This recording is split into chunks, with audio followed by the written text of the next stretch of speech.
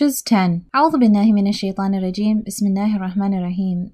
I begin in the name of Allah, compassionate to all, merciful to each.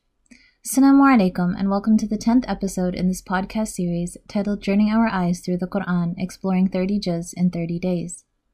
Today, inshallah, we will continue our journey through the pages of the Qur'an as we take a brief look into the 10th Juz of the Qur'an, which contains the last 35 verses of Surah Al-Anfal and 92 verses of the 9th chapter of the Holy Qur'an, Surah At-Tawbah.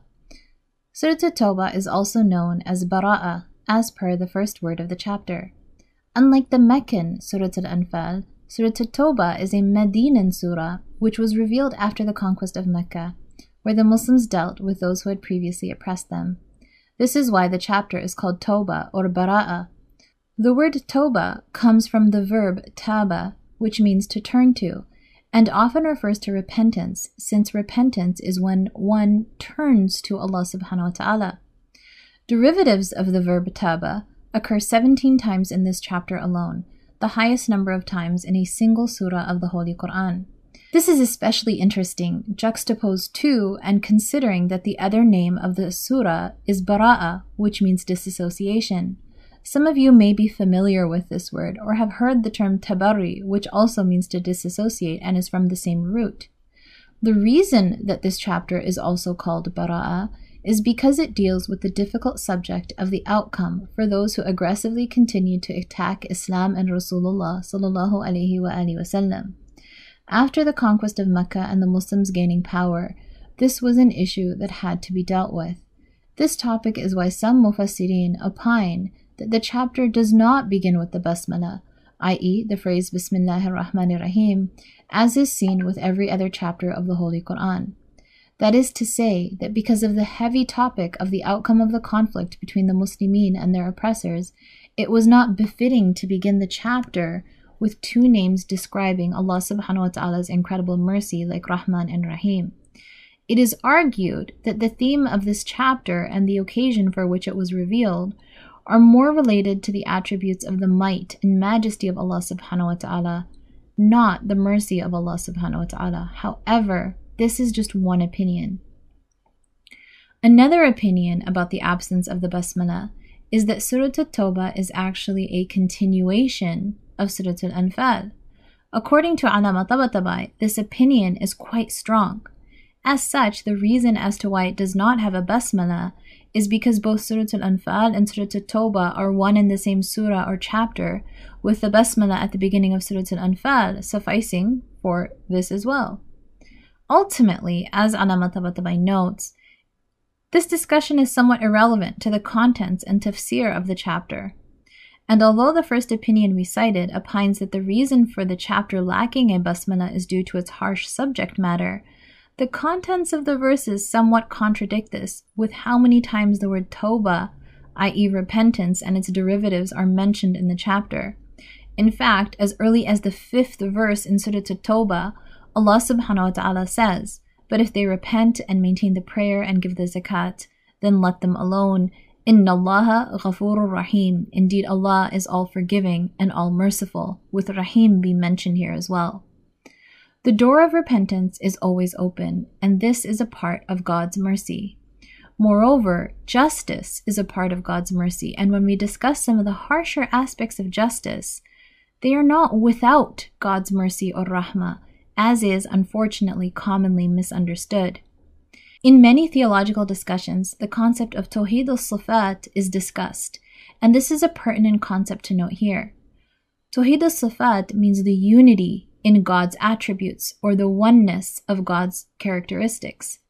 It means that while we look at Allah subhanahu wa ta'ala's attributes and characteristics and names in order to understand what we can of Him in our limited capacity, we should know that these names and attributes do not exist independently of one another.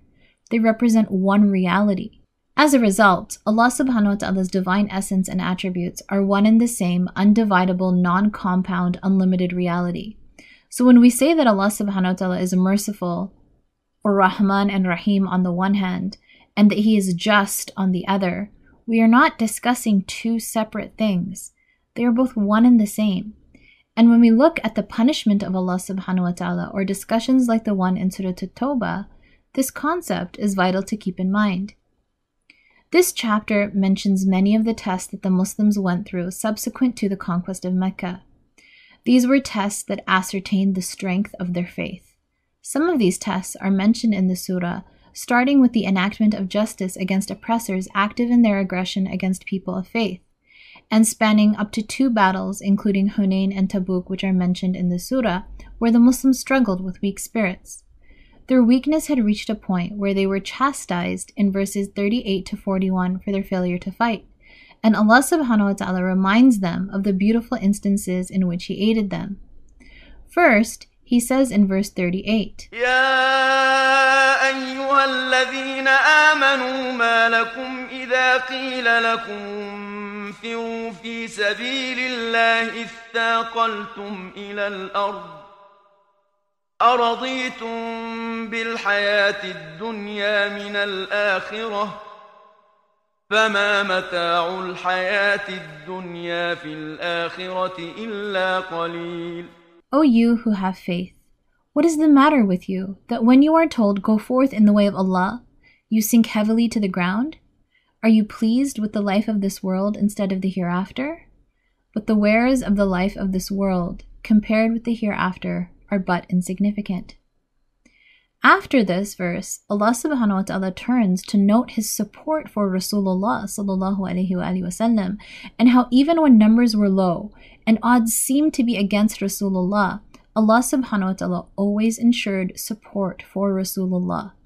It is noted in verse 40, إلا تنصروه فقد نصره الله إذ أخرجه الذين كفروا ثاني اثنين إذ هما في الغار إذ يقول لصاحبه لا تحزن إن الله معنا فأنزل الله سكينته عليه وأيده بجنود لم تروها وجعل كلمة الذين كفروا السفلى وكلمة الله هي العليا والله عزيز حكيم.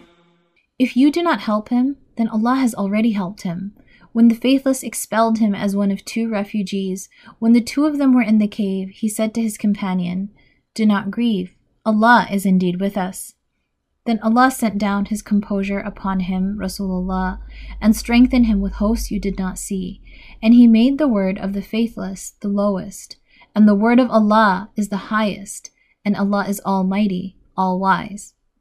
This beautiful reminder or blast to the past reminds the Muslims that even when their numbers were few, and Rasulullah sallallahu alaihi wasallam was almost alone, having to escape in the middle of the night, and when he left Imam Ali alayhi salam in his bed in the famous occasion of Laylatul Mabit, or the night of sleeping in the Prophet's bed, even then Allah subhanahu wa ta'ala protected the Prophet and the message of truth in a miraculous way, using the web of a spider in a story that is all too familiar with us.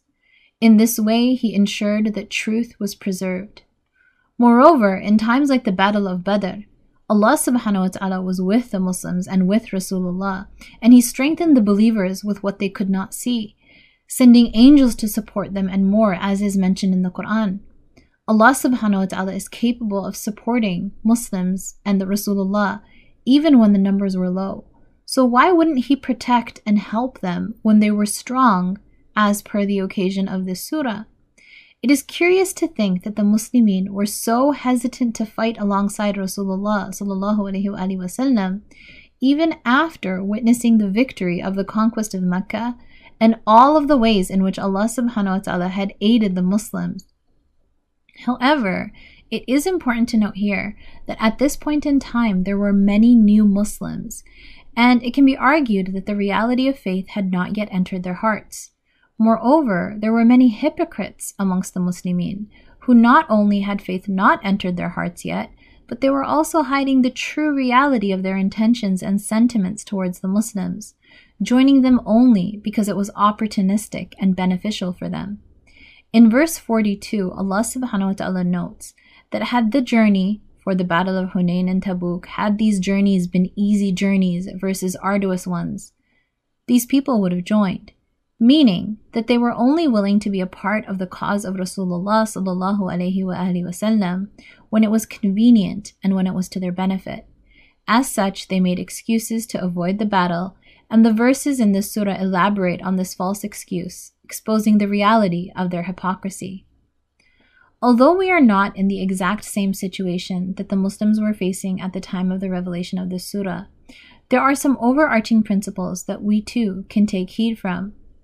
Are we only willing to obey Allah subhanahu wa ta'ala when it's convenient and easy for us?